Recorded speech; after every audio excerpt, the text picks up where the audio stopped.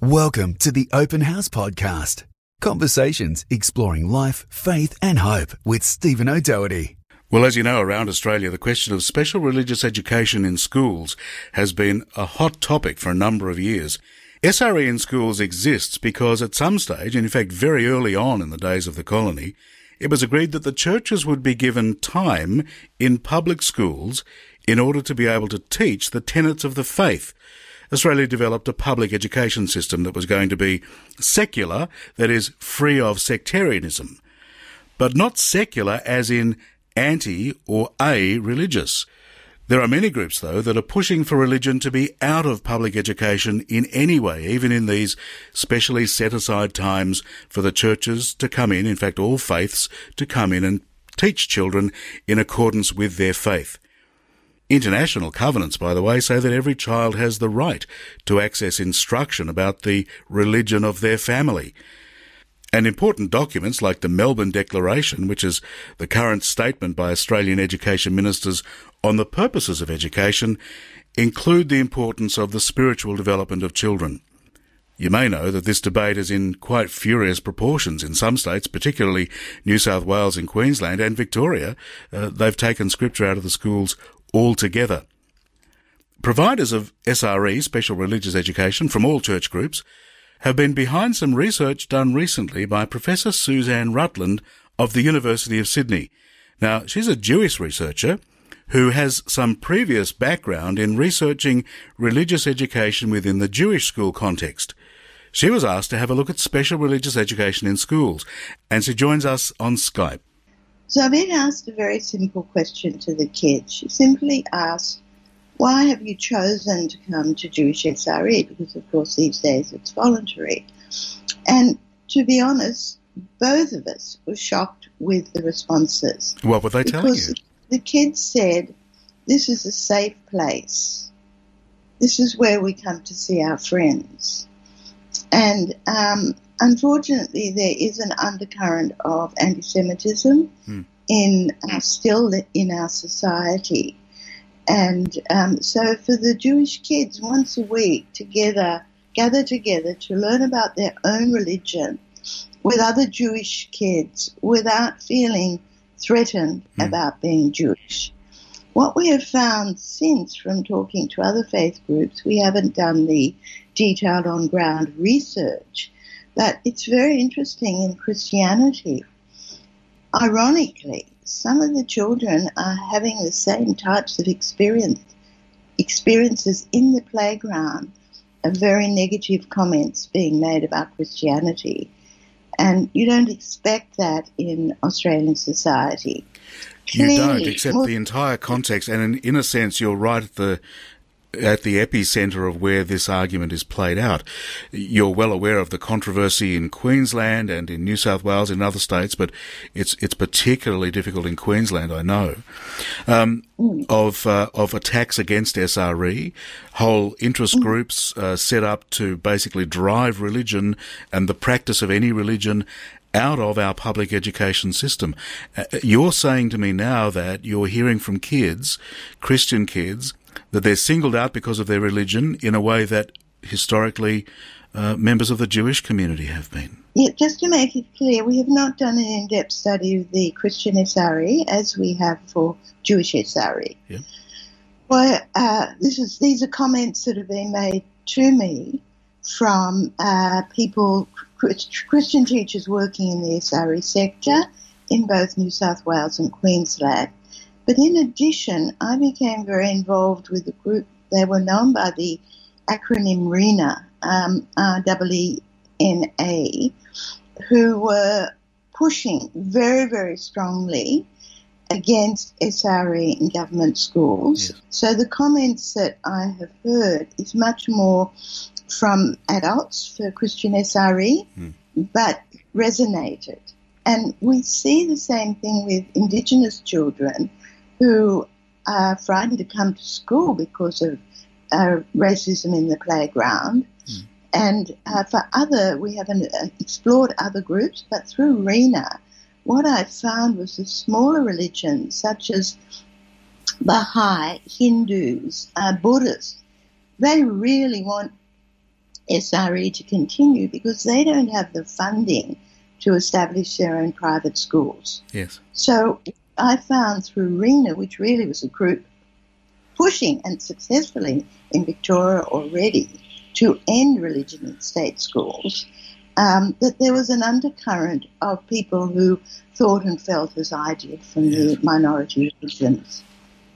Our guest on Open House is Emeritus Professor Suzanne Rutland. She's of Sydney University, and she's on Skype with us at the moment from Europe. Your research was presented in New South Wales recently in a parliamentary reception with both the Minister and the Shadow Minister present, and not ironically, I mean, I think it's really interesting that you've got, in the case of the New South Wales Minister for Education, Rob Stokes, a strong Christian. In the case of the Shadow Minister for Education in that state, you've got Jihad Dib, strongly identified with his Muslim community, and both really fine men who I know personally and like a lot. And there were 800 people, standing room only. So the community, when it's poked, it really seems to stand up for its SRE, doesn't it? It's absolutely amazing. What happened in New South Wales was that in 2015, the government commissioned a major report on SRE. And the report did not come out saying that SRE should be discontinued, but rather made recommendations of ways to make the system more transparent and to allow for better training and evaluation. Absolutely. And in response to that, what has been amazing in New South Wales and was so seen on that Thursday evening event was that all the religions in New South Wales have joined together.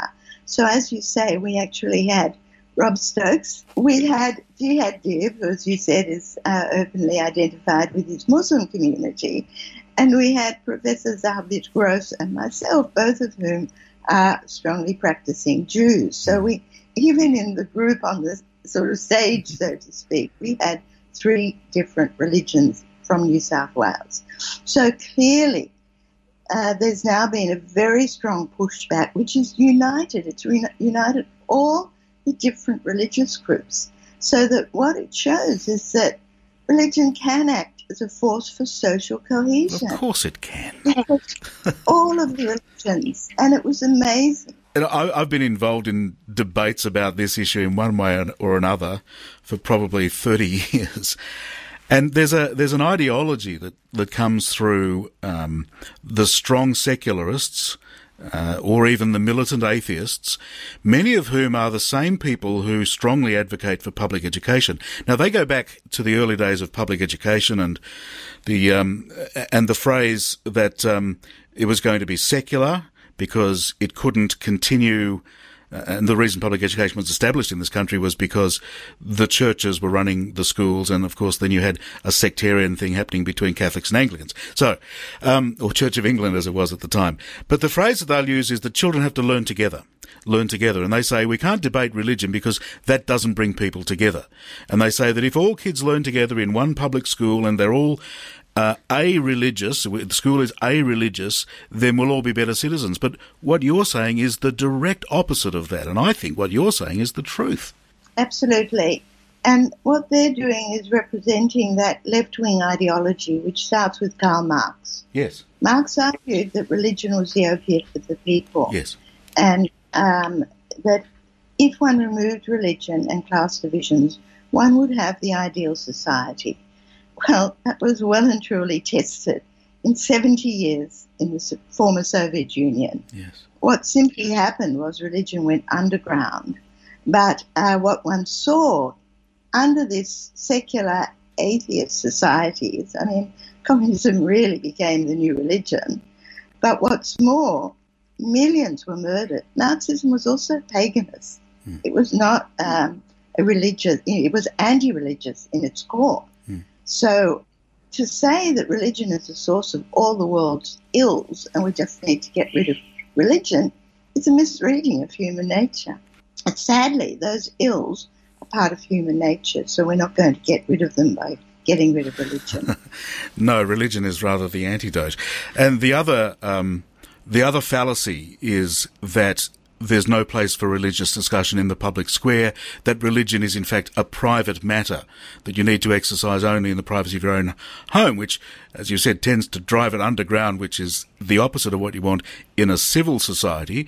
But I feel like I want to say that religion is a deeply public matter where we can celebrate together the differences that we have and indeed celebrate our freedom to have Jewish schools, Christian schools, Muslim schools, Baha'i schools, if they, as you say, if they could afford it, and in public education to say that secularism means non-sectarian, that is to say the system isn't forcing a religion on you, but it's actually educating you in a society where we value religion, and therefore there must be a place for the study of religion and study about religion. Absolutely, and both things are needed. What we say is that to take religion entirely out of the public domain would be tragic.